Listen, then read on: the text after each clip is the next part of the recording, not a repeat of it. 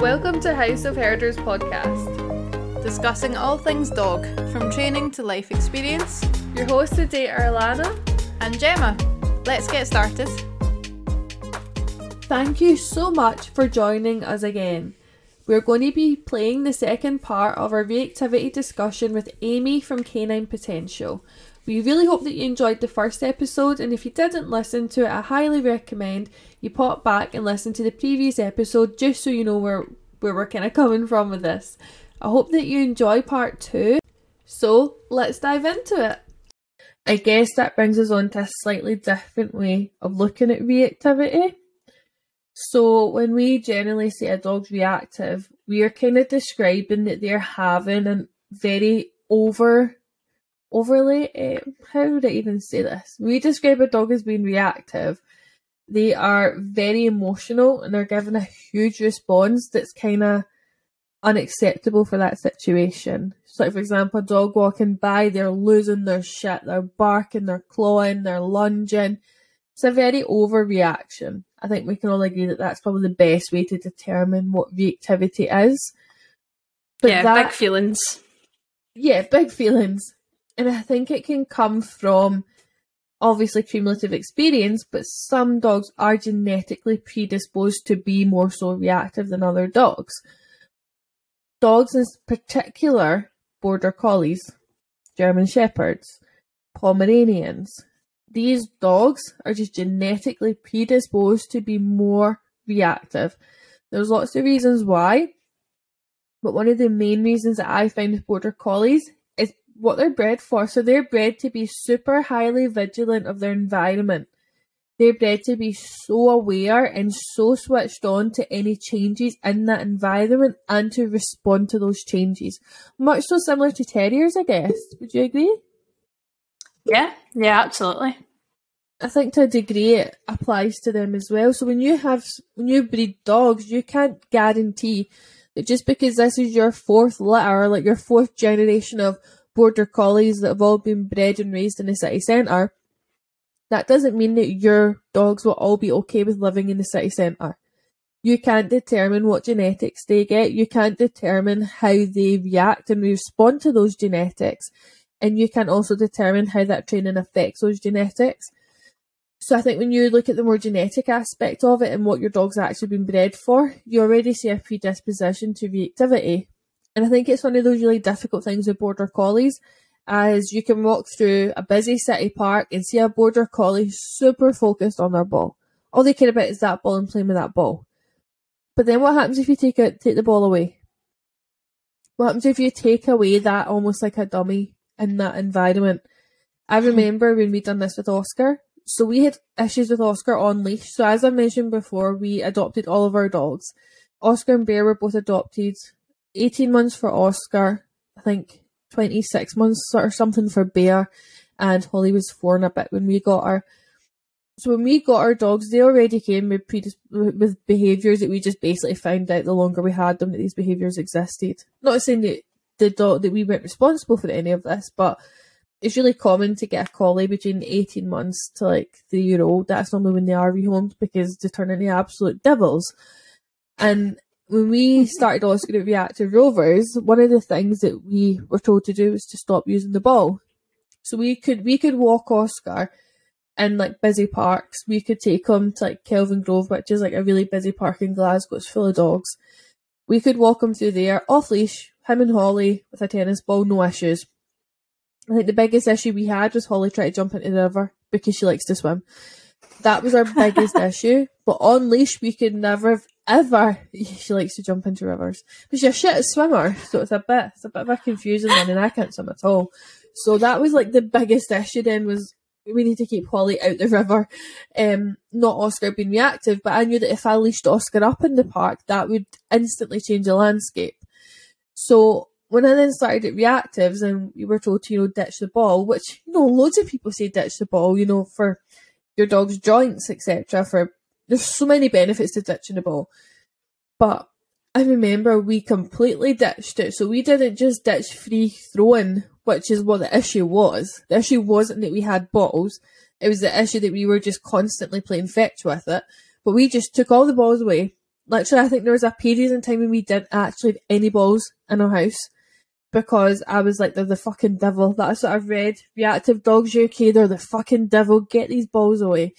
And then Oscar we couldn't walk Oscar anywhere. We couldn't take him to the park. We couldn't, at the end of our street, we have like a big green space. We couldn't even take him there because he no longer had that ball, which he loved. And he had now had nothing else to focus on. So he started to actively look for trouble. Now, Oscar's the kind of dog that he's quite canny. He's a proper Glasgow dog, is how I describe him. Like, he's ready for a fight at any opportunity. And he's not scared to have one either. Like, he's like, come on then, I'll have you. I always say he's like my husband. So he's a very confident, generally a very confident dog. And see, as soon as that ball was taken away, he was like, well, I'm going to find other shit to go for then. So he's not reactive to traffic. He's not reactive to trains. Generally, he was never reactive to people until we took away the ball. When the ball was taken away, he just found other things to just chase and to run after and to get a hold of. Because he was like, if I can't have a ball, I'll just chase other things. He never ever made contact with any other dogs, ever. Made contact with me and my husband once or twice. And that's when we were like, this isn't working. Like, we need to reintroduce the ball. And when we reintroduced it, it was too late because the damage was already done. He was just like, no, I found this is much more exciting chasing people and chasing dogs. I'm just going to stick to this now. And for Oscar, it was, apart from the horses, it was not a fear-based behaviour in the slightest. He fucking loved it. He loves nothing more than having a good confrontation, which I hate personally. I hate confrontation. Oh no, my dog loves it. He's like, right then, let's get going. All he needs is like a Burberry harness or something, and that's him set. He's just, honestly, he's just something else. And as I've mentioned before, like, I need to get a wee Burberry scarf or something. That'd be quite cute, actually. Yeah. Send him to the park dressed like that. And I think one of the things that, I think I've mentioned it before, that when I first had Oscar, I was obsessed that he was terrified. I think I mentioned this to you before. I was just dead certain he was really scared. And I remember being in our first reactive rovers class, and another border collie, ironically, got away from his owner, so she dropped the leash by accident, and the dog ran over. Oscar was fine. Like, they were over the barrier at each other, nose to nose. Now, the dog that had ran at Oscar is actually a very fearful dog. My dog is not fearful. So they came nose to nose, and Oscar was like, hello. And this other dog's like, shit, what have I done? Why have I put myself here? And I was just so scared. I like grabbed him. He then exploded. The other dog exploded. I burst into hysterical tears. Like, I couldn't control myself. My dog's looking at me like, what the fuck's your problem? I'm in tears. My husband's like, oh my God. And the trainers were like, oh my God, we're so sorry. And I'm like, oh, my poor puppy is ruined. My dog was not ruined. My dog was already a fucking arsehole. But for me, I was just so dead set that he was scared and that this would have ruined his whole life, his whole progress. It definitely didn't. I still speak to the other owner. She's absolutely lovely. It was just a freak accident and no damage was done at all. And realistically, at that point in time is when I should have probably realised that my dog wasn't fearful. It then took for me to do another round of reactive rovers and a round of like good citizenship classes, which he was obviously terrible at. I then started to volunteer at the company, and that's where I now work. I found out that Oscar was more so frustrated after a discussion with Claire when I brought it up that he was just so scared and I wasn't making any progress, and I just didn't know what to do next because I tried everything. And she just looked me dead in the eye and she's like, Lana, trust me, your dog's frustrated. Like, he's not scared, he's frustrated. And I was like, what's he got to be frustrated about? And she's like, just trust me, your dog's frustrated. And I was like, didn't believe it. Stormed away. Huffy. I was really quite upset about it. And then, you know, the more and more I thought about it, I was like, looking at him and I was like, yeah, you're not scared at all, are you? And like, I compared it to like when he sees a horse and he's petrified to compare to when he sees a dog and he's game for it. He's like biting at the lead. Like, let me go. And the thing is, see if I let him off leash, he would run at a dog, he would posture, And I'd be like, I thought he'd back down, and he'd walk away again, like a proper Glasgow Ned. That is how he behaves. Instigates a fight. Another dog's like, no, I don't want to do that. He's like, I fucking thought so. And off he walks. Yeah. Cocky as hell. Yeah. It's just ridiculous. Absolutely ridiculous. He's a very good stooge dog. For other frustrated dogs, he's a very good stooge dog overall. Even with actual fearful dogs, he's fantastic these days. He's so good. Whenever I do a session with another dog and I bring Oscar and I'm like, oh yeah, he used to be muzzled because he was really, really quite reactive and aggressive. And they're like, really? And I'm like, oh god, yeah, like he used to be the devil. And now he's like plodding along, nice as pie, helping their little fearful or their frustrated dog live their best life. And I'm like, you're the demon itself, Oscar. And it took a long time, and I think I only really admitted this once I started doing predation training with Simone. Simone Muller, we started to work on predation with Oscar, and see, when I started to implement the cooperative hunting strategies, that's when we seen the biggest improvement in his reactivity overall. It got to the point that he could walk by groups of dog walkers, not actually posture and start a fight with the dogs. He could literally see them, accept that they were there, and carry on walking. And that's when I realised he actually has been frustrated this whole time. And now I don't know if it was something that I'd done that caused him to become reactive in the first place. I can only assume that is why he was dumped in a kill shelter, because he was actually terrifying to a degree. Once he settled into our home and he was used to living with us and felt comfortable enough to kind of show his full self, I guess, it was very surprising. Very surprising, the kind of dog that he turned out to be. Now he's fantastic. Like, I take him to work all the time with me. I don't take him dog walking as much because I just don't think he gets that much out of it. He's not like a dog. Like, he doesn't get a lot of enjoyment from being with other dogs. He gets a lot of enjoyment from people, and doing tricks and training and playing. He loves the dogs that he lives with. He likes our friends' dogs. So Oscar's met Reggie, your dog, and he's plays with all of Gemma's dogs, plays with Lindsay's dogs. So once he knows a dog is fine with him, and he just really he isn't bothered by other dogs really. But that, for me, is what actually let me realise this is a genetic behaviour. Like, this is because you're a border collie and you want to control things and you can't control it, and I'm holding you back. And then the more I work with collies, the more I see that behaviour. And I just think, like, it's crazy because so many other trainers don't see it as that. And at the start, I must have made his reactivity 100 times worse by training him like he was fearful. I was doing, like, open bar, close bar. There's actually a video of Oscar doing open bar, close bar. And he's just like, why am I doing this? I'm not scared. But to me, it was huge that he could cope in this environment. Me, I wasn't a dog trainer then, thank God. I was just a dog owner. And I look back and I see how I got that wrong, and how I applied the wrong training to that situation, and how I made that 100 times worse by misdiagnosing him and not actually knowing what I was talking about. So I'd read, like, Facebook groups, like, for reactive dogs. I'd read all the information, I'd watched the videos, and I was like, oh, my dog is terrified. And actually he wasn't, and not very many trainers understood that, I found. Very few trainers, even to this day, I find, actually understand that. And I think there's so many trainers out there that are really ruining dogs by not understanding what they're working with, which is absolutely terrifying. I think that is interesting, actually, just what you've said. I think a lot of even clients find it difficult to believe that their dog just wants to be a dick. they want to like go over and cause trouble. Just going back to your point when you were talking about Oscar with the ball and things, if he had the ball, he was fine initially. I remember I had a family collie called Jess, and she wasn't reactive. I don't remember her like being reactive towards other dogs, at least. But she was like obsessed with a ball, and if if she didn't have a ball, she definitely very much was looking for trouble. Like, she was looking to chase, she was looking to basically herd. She was a total farm collie, and we didn't know what we were doing. But she was a really, really good dog.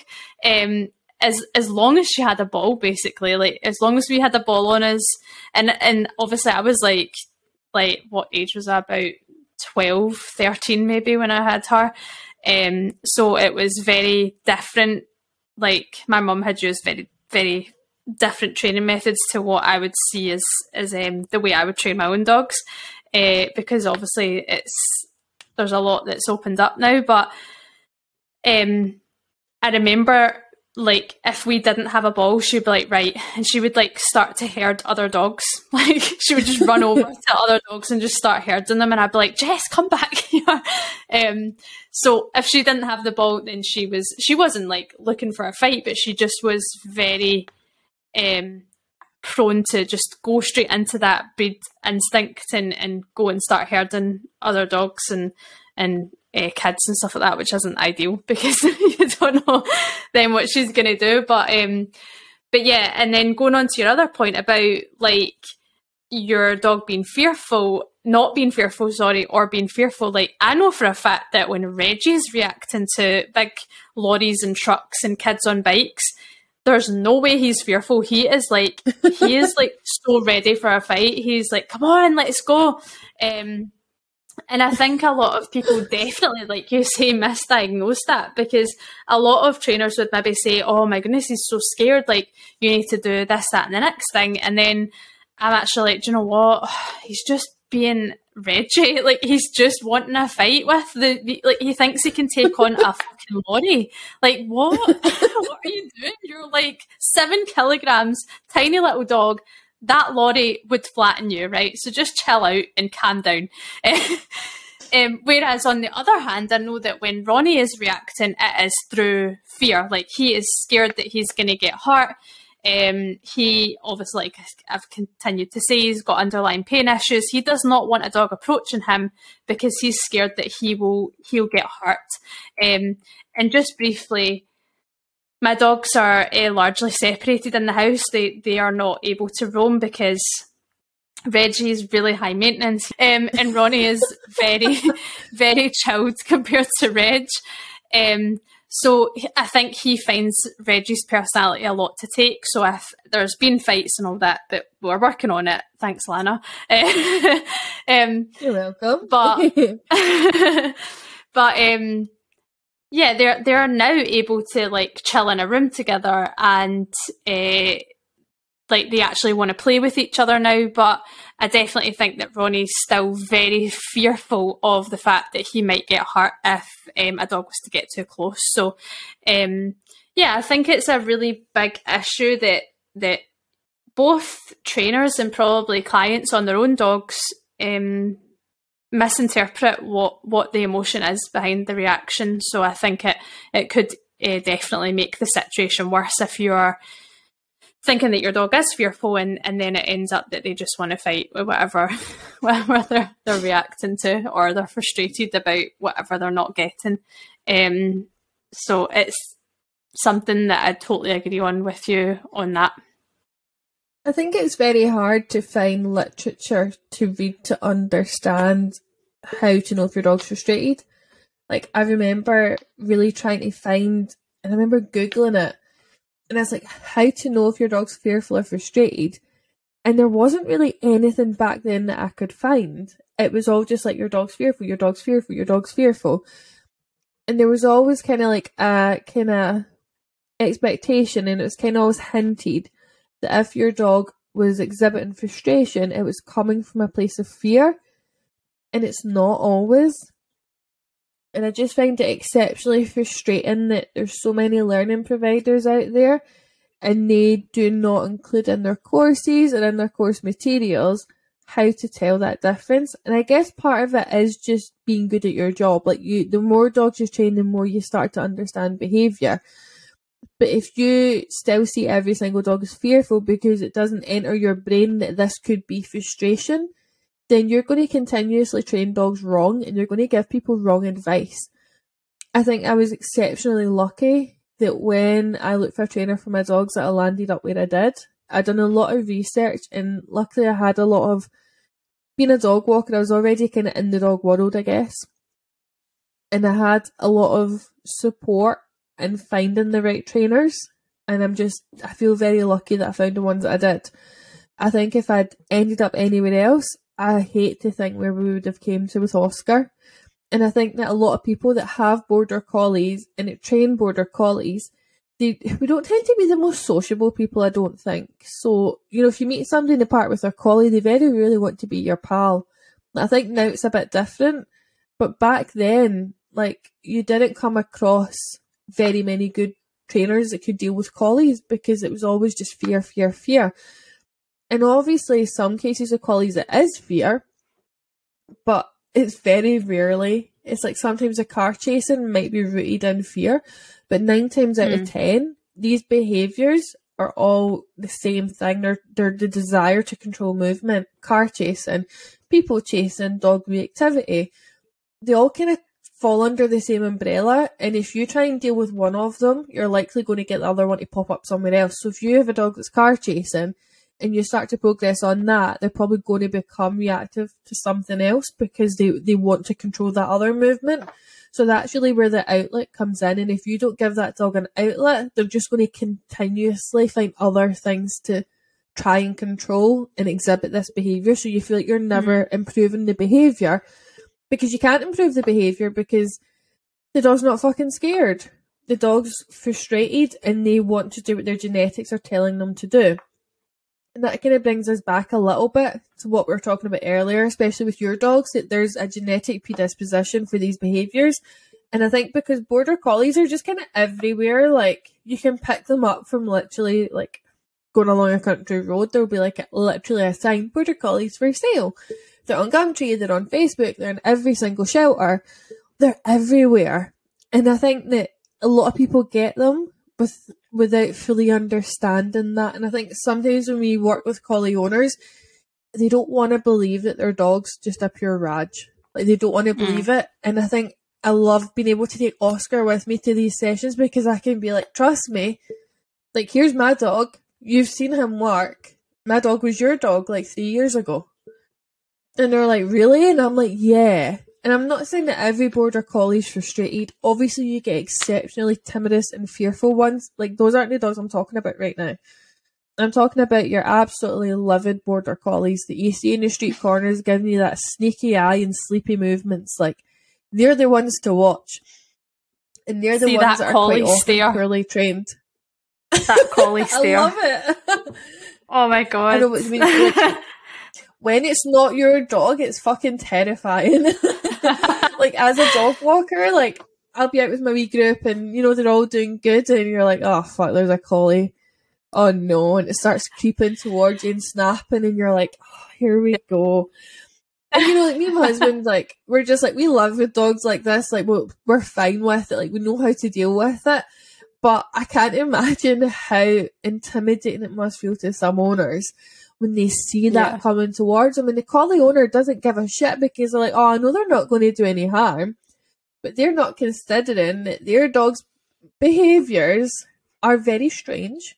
They're not okay. And they can cause reactivity in other dogs. 100% by bullying them. As I said, I live with 3 border collies. And Oscar's definitely a hooligan. Mr. Bear is not. Bear's a very fearful dog. He has no desire to control movement. The only desire he has is to get back in the fucking house. He just finds life so stressful. He hates being outside. And whether or not, in time will tell, that maybe it will come out that he is secretly a closet car chaser. That could happen in the future. But we've just never been able to get to the stage that he is fully confident. And when he was, I guess, the best that he's ever been before his hamstring injury, he was just lovely. He was just such a good boy. He had no interest in anyone or any other dogs. We did become slightly reactive to people after he got hit with a stick. An old man hit him with a stick one day. He was running. They were all out together, actually, the 3 of them. We're on a country path. and I didn't see the old guy up ahead, and the dogs all just ran by him, and he must have got a fright too, so he whacked him with a stick. I don't know why he thought this was a good idea. I didn't see any issue with him running past because they had no interest in him. They were just running like up like the side of the path. And he caught Bear with the stick, and Bear turned, and then all three of them turned. And I was like, oh, you've made a mistake there. Like, this isn't good. And then he hit him again with the stick, because obviously all three of them were like, oh, you hit my brother. And I was just like, let's go, get the fuck out of here. This is bad. Yeah. And it was only from there Bear actually started to exhibit proper reactivity outside to people. And I'd probably say from that point we then had a lot of issues. And I guess you could blame me for that. Maybe I shouldn't have let my dogs run by him, but they had no interest whatsoever in that man. Like, they knew where they were going, and they weren't running close to him, they weren't touching him, the path was wide enough. It was just one of those unfortunate situations where I guess it's just like you run into issues with cyclists, it's psycho up your arse. It's like, why? Just give me space. Yeah. And I guess some people just didn't like dogs, and that's fair enough. But yeah, it does take us back to that whole genetics, and like sometimes there is nothing you can do about it. You especially see it a lot in German Shepherds, I think, these days. You know, people get them that live in the city and don't understand why their dog's reactive. And it's like, well, your dog's not actually scared, your dog's just a bit rude. And I think it's something that we come across a heck of a lot, is frustrated dogs being misdiagnosed as fearful dogs. Just going back to what you were saying about collies causing reactions in other dogs as well, I actually have got 2 collies that live near me, and you know how you were saying like their owners just don't see their behaviour sometimes as any issue. So early on in Ronnie's reactivity journey, I guess, these 2 collies, they're great. Like, he's got a ball, and he just he has them off lead everywhere. So I've got opinions on that, but that's for another day. Apparently he's got issues with it too. He's got a lot of thoughts on that. Yeah, he does, clearly. He's like, yeah, you telling them that story, Mum? Like, I hate those dogs. No, but they don't get put on a lead, and they don't get put on a lead anywhere they go. And it was very early on in Ronnie's reactivity journey, and I was working on him with a lot of things.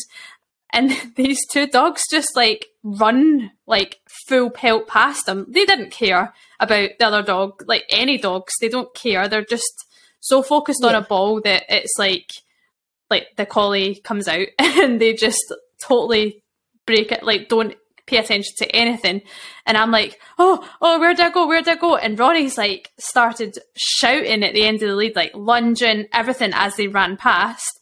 And the guy was just like, oh, nothing. Like it didn't faze him at all that my dog was so stressed about it. But yeah, so I think collies causing reactions in other dogs is something that I've had experience in. Those damn collies. And I think it is just because, and I think it's because we know that our dogs have no interest, but that does mean that the other dogs know that those dogs have no interest. And I guess as well, it burns into the frustration again. Having dogs running by, your dogs can't chase that, they can't join in with it. It's very understandable. Yeah. But going back to one of the other topics that we kind of mentioned there was dog trainers, not to slate our own industry, but aside from confusing fear and frustration, I find a lot of the time a huge issue is poor training. So poor application of behaviourism, so poor application of counter conditioning, desensitisation. So, for example, using a clicker for that, I just find so exceptionally frustrating. Why would you be using a clicker to condition a behaviour? Like, I don't know, it just really unsettles me when people use clickers for that. I know that a lot of trainers do, and that's fair enough, but I just don't think that's the place for them. And I think a lot of the time, timing's really bad. So I see a lot of collies that are frustrated and that are reinforced for watching things that they are reactive to. So, for example, they are fed while they're watching another dog. They're fed while they're watching cars go by from a young age. So some trainers, some dogs that we've worked with have came from trainers that when they get a collie puppy, they will instantly take that dog out, and one of the parts of their puppy training with that dog will be to feed the dog as cars drive past, so the dog doesn't become reactive to cars. And then like 8 months later, I get an email from like that owner, and they're like, my dog's a pure Raj, but he was fine until we basically done this. And you're like, oh, so frustrating. Sometimes it's better to just leave it alone until it's an issue. Like, there are ways that you can prevent that from becoming an issue, but feeding the dog for watching is literally like turning that switch on with the genetics. You're like, yes, watch it. Yes, it's good to watch cars. It's good to be part of that. When realistically, what I want my dog to do around traffic is just be disinterested in it. I don't want them to have any thoughts on it. So I'd much rather, if I have a puppy, I would be doing disengagement. So every time my puppy looked away from the cars and looked at me, I would be clicking and treating then. Well, not clicking, I'd be marking yes and feeding. And most certainly would not be feeding my dog whilst they're watching. I think in some cases, some cases further down the line, you do need to start feeding as they're watching in order to create disengagement. But I think that's something that should be done with an experienced trainer that actually knows what they're looking for. So I have used that method in the past with very certain dogs under a lot of control. And it's worked, but I've then never used it on other dogs. It's very particular, the dogs that benefit from that. And it's almost like you can see that these dogs are fearful. They do have a fearful response, and they're maybe inherently nervous dogs. Whereas when you have very confident collies like Oscar and Holly, my two, that's the worst thing you could do is feed them for watching, because they're just like, fuck yes, cars are mint, let's go get them. Let's stop them from moving. And the minute that you stop feeding them, they're like, well, I'm going to watch them again because it makes me feel good anyway. Like, watching for herding breeds is intrinsically motivating as it is. You don't need to add food to that. Just letting them watch is often enough.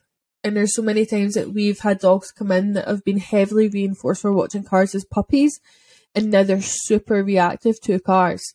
Like, the owners can't get them to walk down the street because they're dropped and staring. And what we have to then do is to cue it down and then start to work backwards and unpick all of that behaviour. And it's so exhausting for the owners. You know, they think they've done the right thing. They went to a dog trainer that says that they know what they're doing, and their dogs have become 100 times worse, because it's not a one-size-fits-all with training. That's why I'm very wary about what we do put online that's fully accessible to non-dog trainers. And people that don't work with us personally, because I don't want to fuck up any dogs. And it's so easily done. Like, I've done it myself with Oscar. I fucked him up. That's taken a lot of hard work and graft to undo, and a lot of learning.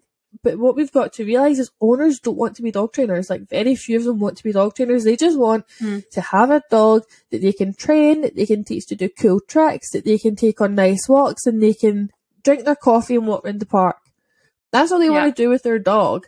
And instead, we're creating a society where people have to become a dog trainer because dog trainers have fucked up their dog. It's just so extremely frustrating, and it's something that I could talk all day about because I see it so much. All the time. People creating interest in things that do not need to have an interest. It's the same sometimes with like your bully dogs, your bull breeds. If they're hyperfixating on other dogs, trainers, but they're scared, feed them for that watching. It's the last thing you want to do, because the dog is so switched on by that movement. They're like, oh my god, move again so I can get you. Exact same as my collies are. And I think that we make a huge mistake when trainers heavily reinforce for that staring and that watching without understanding what they're actually doing. Like, these dogs are genetically programmed in a way that can make them be very dangerous dogs if you're not careful, and it can lead the dog to be in danger and cause danger for other people and other dogs if they're not trained appropriately. And I really wish that people that don't have huge successes with the breed, or own the breed, or live with the breed and understand the breed, would just fuck off and not train them. You know, it sounds terrible, but like, just don't do it. I very rarely work with staffies because that isn't my skill set. And I'm aware of that, and I'm fine with it. Yeah, to be honest, collies confuse the life out of me, so I definitely wouldn't say that would be one of my skill sets. So yeah, everything's coming to you, Lana. any collies you can. And it's definitely not me saying that unless you're me, you shouldn't do it. Like, that is not what I'm saying at all. But what I'm saying is that if you're not 100% in what you're doing, if you don't fully understand the motivation behind that behaviour, just don't do it. Like, what we offer at House of Heritage is we've started to offer a consultation service where we go out with other dog trainers and we assess the dog, like the Border Collie. We watch them train that dog. We then write a report on it, and then we train the next session. So we go out and we teach the next session with that trainer and that dog, and we show them the ropes and where they should be going. And the reason that we introduced that is because it shouldn't be something that people are scared to ask for.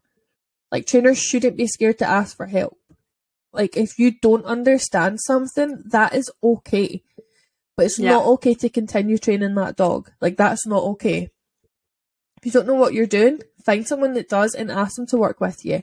I've done it numerous times. When I get, like, a staffy in and quite a decent case, and I think, actually, I really want to work on that.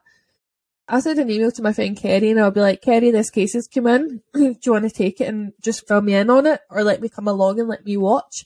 Because her bag is staffies and she's fucking good at it. So I don't see the point in me working with these dogs that I know it's not where my heart is. It's not my skill set. And it's somebody else's love and joy. So why not just give it to them? And why not just be part of that? Like, what did you do? What worked? Fantastic. I don't need to learn from every case on at all. But exactly. There's so much to learn, and I think that there are huge similarities between, you know, staffies that are very turned on by movement and Border Collies. I think there's a lot of crossover there, but I don't know enough about the breed because I don't live with the breed, and it's not a breed that I'll ever live with because I'm allergic to them. But I do enjoy spending like time seeing how that training pans out. Like, I love it when she'll send me videos and she'll be like, this is what we've done and this is it working out, and I'm like, that's so cool, and I'm fine with that. But it just really stresses me out that trainers just like, oh, it's just a collie, we'll just do standard lat and that'll fix it. It really won't, and you're probably just making that situation worse. And I think that is another huge cause as to why there's so many in rescue, because trainers are just like, oh, we've hit the end of the road, the dog's now biting you, we need to put it to sleep. And it's like, well, no, actually, there's a lot you could have done. But because you don't specialise in it and you haven't spent time reading like old shepherd's books, you haven't spent time with charities that, you know, deal with that, you just end up fucking it up. And it's really frustrating when there are people out there that are happy to help and happy to advise. Like, the farming community are not your fucking enemy. They want to help and they understand these dogs better than anyone. So it's just very frustrating that trainers choose to believe what they've read in a book over what people that work with the breed every single day do. Very, very frustrating. I'll get off my soapbox now.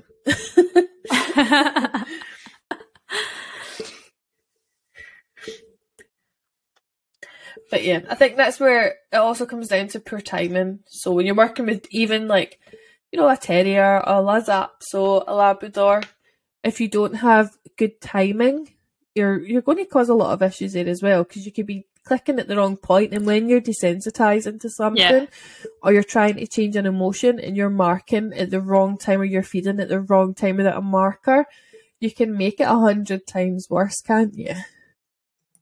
Yeah, I think it's difficult sometimes to help clients understand what timing you need, because you can say it until you're blue in the face that timing is everything, and then sometimes like you might get a person that's a little bit slower, or they're not coordinated enough to do it at that time, so it's another hurdle that we need to get over and make sure that we support the client in doing so.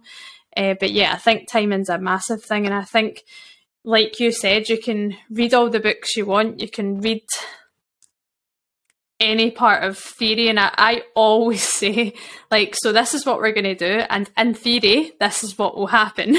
But it depends on the dog, so we need to just wait and see what's happening, and if it doesn't work, then we're going to need to alter it for the dog or for the human, because maybe they're not getting their timing right. Maybe we need to introduce maybe we do need to introduce a click because they're not getting their words on time. So yeah, I think Theoretically, it can be easy enough. It's all black and white.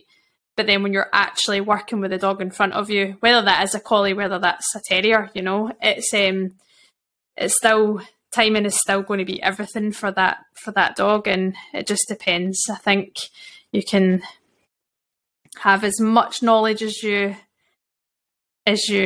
like, but the experience and dealing with dogs in general, or in your case, like the collies, the herding breeds, it's the experience really that takes it to that next level, I think.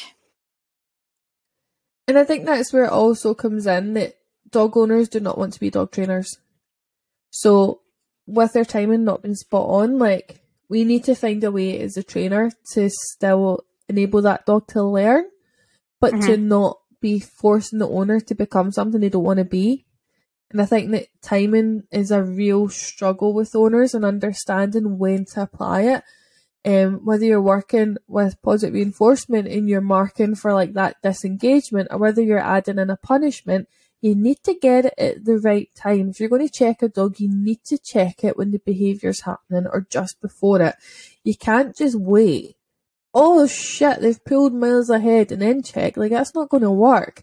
Just like it's not going to work if you've ignored the dog that's checked in with you 3 times before they've lost their shit and then you start feeding them. Yeah. So I think we have to be very mindful as to how we teach owners and how we put it across to them that this is how you train your dog. When you are working with dogs that are very high drive, I think that owners do need to take a little bit of responsibility there, that they do need to learn how to train their dog. So they do need to learn when to click. But I think it's our responsibility as dog trainers to make that learning accessible. So like to have fun games, like one of my favourite games that I always ask people to do is to pick a word or to pick a physical movement. And during the end parts of a TV show, click and move like you get dry chickpeas, to have like a wee bowl of chickpeas. And every time you see like that word or you see that body movement on TV, you have to click it and feed. Sometimes I've done it with my own dogs, to be honest. I've just been like, click, feed. Because I'm like, what does it matter to them? They're just happy to get like the clicker charged. Yeah. But for owners, I think it's a nice way for them to start to build their skill set. And I think that in terms of owners, we can introduce games like that, which a lot of the time I actually find the owners are quite good about it. Like, they're like, okay, I'll play this game. It's stupid, but I'll play it. And they'll go along with it. And I think when they've got a vague understanding, we can then quite easily simplify the process enough that they can get their markers in on time and get the food delivered at the right time. When I first started as a dog trainer, my timing was atrocious. I've got really bad coordination, so I'm really clumsy. And I can just remember being in reactive rovers, and I was so nervous and so stressed that we were teaching a peekaboo, and I was just like, I just couldn't do it. Like, for years, I couldn't do it. But anytime Oscar came out to the centre, he would do it like this for any other trainer right away. He'd be like, yes, I can do that, that's fine. And I'm like, but why won't you do it for me? And it's because my timing was terrible. Yeah. So I'm like one of those people that when like I find out that I'm bad at something, like I either just accept it and never do it again, because like, why do I make myself sad? But if it's something that I have to be good at, like I'm a dog trainer, timing is crucial. I will then put so much effort into being good at that, to the point that anytime we have team meetings and we have like team meeting training sessions, I am exceptionally competitive, and I'm not competitive in everyday life at all. Like, I don't give a fuck. But every time we play training games, I am offensive. I'm like, I will win. And if I feel like I'm getting beaten, like I get pure livid about it. So last time, it would have been quite a while ago now, pre-COVID actually, when we had a team meeting that we were actually training on it. I won every single competition because I was just like, I'm going to win it. I have to. And I guess part of that comes into the breed that I live with, the fact that I have to be super snappy and super fast anyway. And I think at that time I was probably the only collie owner, so it kind of made sense that that's why I was so snappy with it. But I realised that for training Oscar, I had to be quick. I had to have that skill set. And if I didn't have that skill set, it was pointless trying to train him. But then when we look to the other side of it, so we take the owners out of the equation, because as dog trainers, it's our responsibility to teach owners. But if we as dog trainers lack that skill set, how can we teach owners that skill set? It's impossible. And a lot of courses, as we know in dog training, as you say, are all theory based. So you can read the theory on behaviourism and ethology, but that isn't going to make you a better trainer, because training is about timing, and a lot of it I feel is about feeling. Like, you feel the situation, like you mentioned earlier in our discussion, that you feel the energy shifting, and you do, and you naturally learn to respond to that. When you're out there training like 10, 15 dogs a week, you learn very quickly how to perceive that change and how to go with it and how to correct it to a degree and bring everything back on track. Whereas owners only have the experience of their dog. So I think for new trainers, like, one of the things that they really have to take responsibility for is their skill set. And your skill set isn't just how many books you can read and how many courses you can pass. How many one-day courses you can go to. Like, Gemma sent me a screenshot this week, and it was of a reactive dogs course, like a reactive dog certification. It was a one-day workshop, cost a lot of money, and at the end of that one-day workshop, you were a qualified reactive dogs tutor to take classes of reactive dogs. Now, I don't know about you, but there's absolutely no way that if you do not live with a reactive dog, if you've never successfully trained a reactive dog, that one day of theory-based training, maybe a little bit of practical, is going to arm you with the skills that you need to actually train a reactive dog. Because you don't know if it's fear or frustration at this point. But if you don't have the very baseline skills of technical skills, you're not going to be able to succeed, are you? It terrifies me that people can be qualified. You know, it's terrifying. That's worrying, Isn't it? It's absolutely insane. And I think there's so many like course providers that have courses and like kind of like communities and things like that that just aren't pushy enough on the skill set, that I think it must be very difficult for trainers to get that in person and actual that feedback on how well they are at training. Like, how good is their timing? How good is their skill set? And I think the best way to learn the skill set is to just teach tricks. I've always come from a positive reinforcement background, but I know that I've been working with dogs since I've had my own dogs, which is 5 years. So I did a lot of, before I even went into theoretical stuff and got qualified, like, I had a lot of experience in classes, and I went to a shadowed trainers 1-to-1, things like that. So, and then obviously, like, you also learn your own way to train. So you learn how you learn through the dogs that you meet, and each dog is obviously an individual. So you might have some things that work theoretically in a book or on a course, and you go, okay, well, how could I adapt that to suit this dog, for example? And I think it is definitely all through experience, and you can obviously build your knowledge with lots of different courses that you can do, which there are some great ones, there are some not so great ones, but I definitely agree that the way to figure out that timing is, one, having a dog that you can train, like, that you can actually, like, some people have, like, known some people that don't have dogs that are going to be dog trainers, and I'm like, how can you put that work in without having your own dog that you can train? But I definitely learned a lot about timing through tricks and through just games, pattern games, and all of that kind of thing, and how the dog responds to me. And so I think the timing is important, and we need to make sure that we can put that across to the owners when we're teaching them. And I think I totally agree, if you don't have the timing, then how can you teach that to the other owners, the humans at the end of the lead of the dog? Yeah, I think that's so true. And tricks are so good for teaching you timing, and I think they're often snubbed because you're like, I want to spend all this time, like maybe you have an hour a day to train your dog, and you're like, I want to spend this hour every day working on reactivity because it's making my life miserable. But then if you're not working on the other aspects of reactivity, like working on reactivity isn't just going out and, you know, clicking and treating for your dog disengaging from dogs. That isn't all it is. And you need your alternative behaviours. And that's where your tricks come in. And I remember myself when I was first working with Oscar, I didn't understand why I had to teach a peekaboo. I didn't understand why I had to teach a spin or a pause up. I was like, I don't care about this. I just want to stop my dog being a fucking Raj.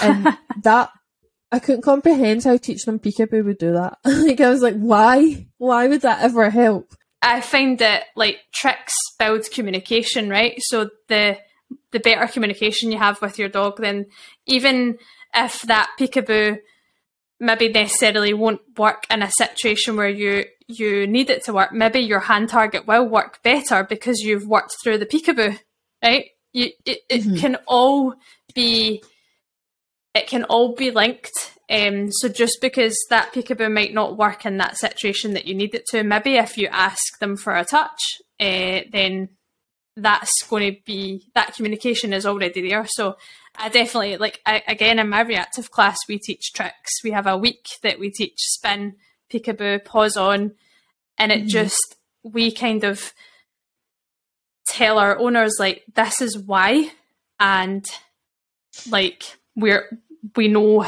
we have proof that it works with our dogs, with other dogs, and it just helps to build the communication that you've got with each other, I think, as well. I think that is the case, and I think sometimes, like, especially for me, when I was in that class environment, I honestly think I was deaf because there was no subtitles. Like, I don't know about you, but I can't listen without subtitles a lot of the time. It's ironic that we're doing a podcast, actually. I find, like, if I'm doing a Fenzi course, there has to be subtitles, and else I just can't, like, process the information.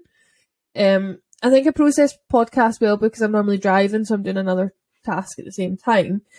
But for me, reactives, I was just so stressed and so scared that my dog was going to maul every other dog in that room. I couldn't comprehend anything that the trainers were saying. Like, they would literally discuss it, and then they'd come over, and I'd have my own personal trainer that would then work me through, like, the exercises, because I was just a ball of anxiety. I was so stressed out by it all. So I think that having owners actually understand that is huge. And see, now I understand it, but at that time, I couldn't picture what the process was going to look like, if that makes sense. And that's why I try so hard to always bring Oscar to sessions with me, so I can actually show owners how it's used. Yeah. It's like, if, you know, Oscar's stooging, I'll have him doing hand targets. I'll have him, so Oscar does this thing just now where he jumps in the air with all 4 feet off the ground, and he looks like insane when he does it. And he gets a lot of enjoyment from it, so he'll do that. He won't really do peekaboos, but he does into the sides. Still doesn't do a peekaboo for me. He goes into the side, etc. And I love that I can actually show them how this works, and they can actually see from watching my dog while they're training their dog. That's why I need these behaviours, because they enable my dog to re-engage with me, and they enable us to have that connection. And I think that by having Oscar there, or sometimes Bear, I'm able to convey that in not just a verbal sense, not just a written sense, but actually in practice, I can actually show them why this works, which I really like, and I really try hard to do, because I just accept that other people might be a bit like me and struggle to learn in certain manners and certain ways. So I do think it does come down to the dog trainer has to have these skills in order to do it. Like, the way you practice training is not on your clients. They're not your practice. They are people that are paying you and trusting you to help their dog be better and to live a better life. And if that's your only opportunity to practice those skills, like, you're not doing your job right. You need to go, take a step back, and ask to borrow dogs. Offer to dog walk. Do one-to-one dog walks, where you can honestly say to the owner, like, I'm not 100% on this, but I'm willing to give it a go. And if that owner's not got the time to train their dog, and that's why they're looking to hire a private dog walker for one-to-one walks with their dog, they're very unlikely to refuse your help. And you're then going to be able to still make an income, but actually practice your skill set. We learned obviously through Oscar, but as dog walkers, we used to do 2 solo walks a day, me and my husband, and that would be reactive dogs.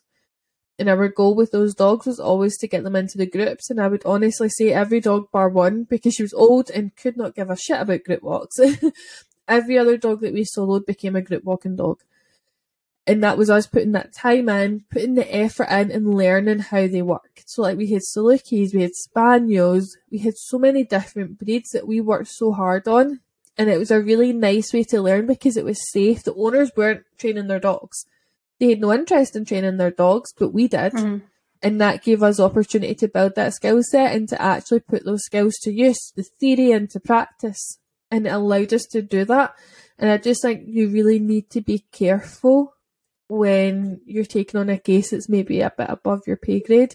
And it's okay to reach out for help. Like, I probably sound very judgy in this podcast, and it's just because I'm so frustrated. Like, if you're struggling as a dog trainer, please reach out to another trainer for help. Like, we're not arseholes. I know some trainers are arseholes, but in general terms, when you have a trainer that is very passionate about a certain breed or a certain type of training, you'll find that they're actually so relieved to talk to other trainers and help them and educate them. You're not taking business away from that trainer, and we know that. Like, I know by going out and assisting other trainers with border collie cases, I'm not reducing my workload at all, but I'm increasing the livelihood of that dog's life. And I'm making that trainer a better trainer. And we're having really nice open discussions, and we're all learning from it. And I just really wish that more people would just reach out within the community and ask for help. Because when that's how we met, was you reached out to me to help with your dogs. And look where we are now. I know. We talk every day about our dogs. Yeah. So, you know, it's just ridiculous that some people just see every other dog trainer as competition and don't want to show their weaknesses. Or a threat, I'm more than happy to show my weaknesses if it means that I'll be better at my job. Yeah, exactly. I totally agree with you on that. And I just wish that more trainers could feel safe enough to do that as well, just like we are. Our best advice would probably be, there is a lot of advice out there, and every dog is different. So check out trainers' social medias. You know, look at their posts, watch their videos, pop them a message, get in touch with them, and follow them for a while and make sure that's who you actually want to train with, and that you're convinced that they are actually good enough at their job. Good training isn't polished and shiny. Good training is messy. It's noisy. It sometimes looks absolutely terrible. But at the end of the day, are both dogs comfortable in that situation? Are the owners happy? And as long as they are, I would say go for it with that trainer. I'm more concerned about the trainers that only ever show the end polished results. I like trainers that upload the messy bits to their stories and that they share like the bits that go wrong. And I really think that we need to be doing more of that. So yeah, I agree. I think as well, look for a trainer that's honest about even their own dogs. Like, I've had a lot of feedback. Like with my dogs, I'll post a lot about them and I'll say, like, this isn't ideal, but this is what I'm working through. And I've had a lot of feedback from my current clients that are like, that is a breath of fresh air, because it's so easy for us as trainers. But we want to share our successes. We want to make sure everyone knows how much we've helped these dogs and these humans. But I think it's just as important, like you say, to share the downsides of training and what you're actually going through as an individual as well. Like, I said this earlier on the podcast, but I'm like, dog trainers make mistakes, and as long as you can recognise that and you can work towards improving whatever mistake you've made, then you're on to a winner, I think. So I think look out for someone who's honest and open and who's willing to get into a discussion about what they're going through and what things don't work and what they're going to do to change that as well. Well, that's us reached the end of the episode already. Dog training is forever evolving, and we strive to keep an open mind and the dogs at the centre of everything that we do. You can find us across social media platforms using our tag @HouseOfHerders, and we would love for you to join in that conversation with us. Until next time, bye!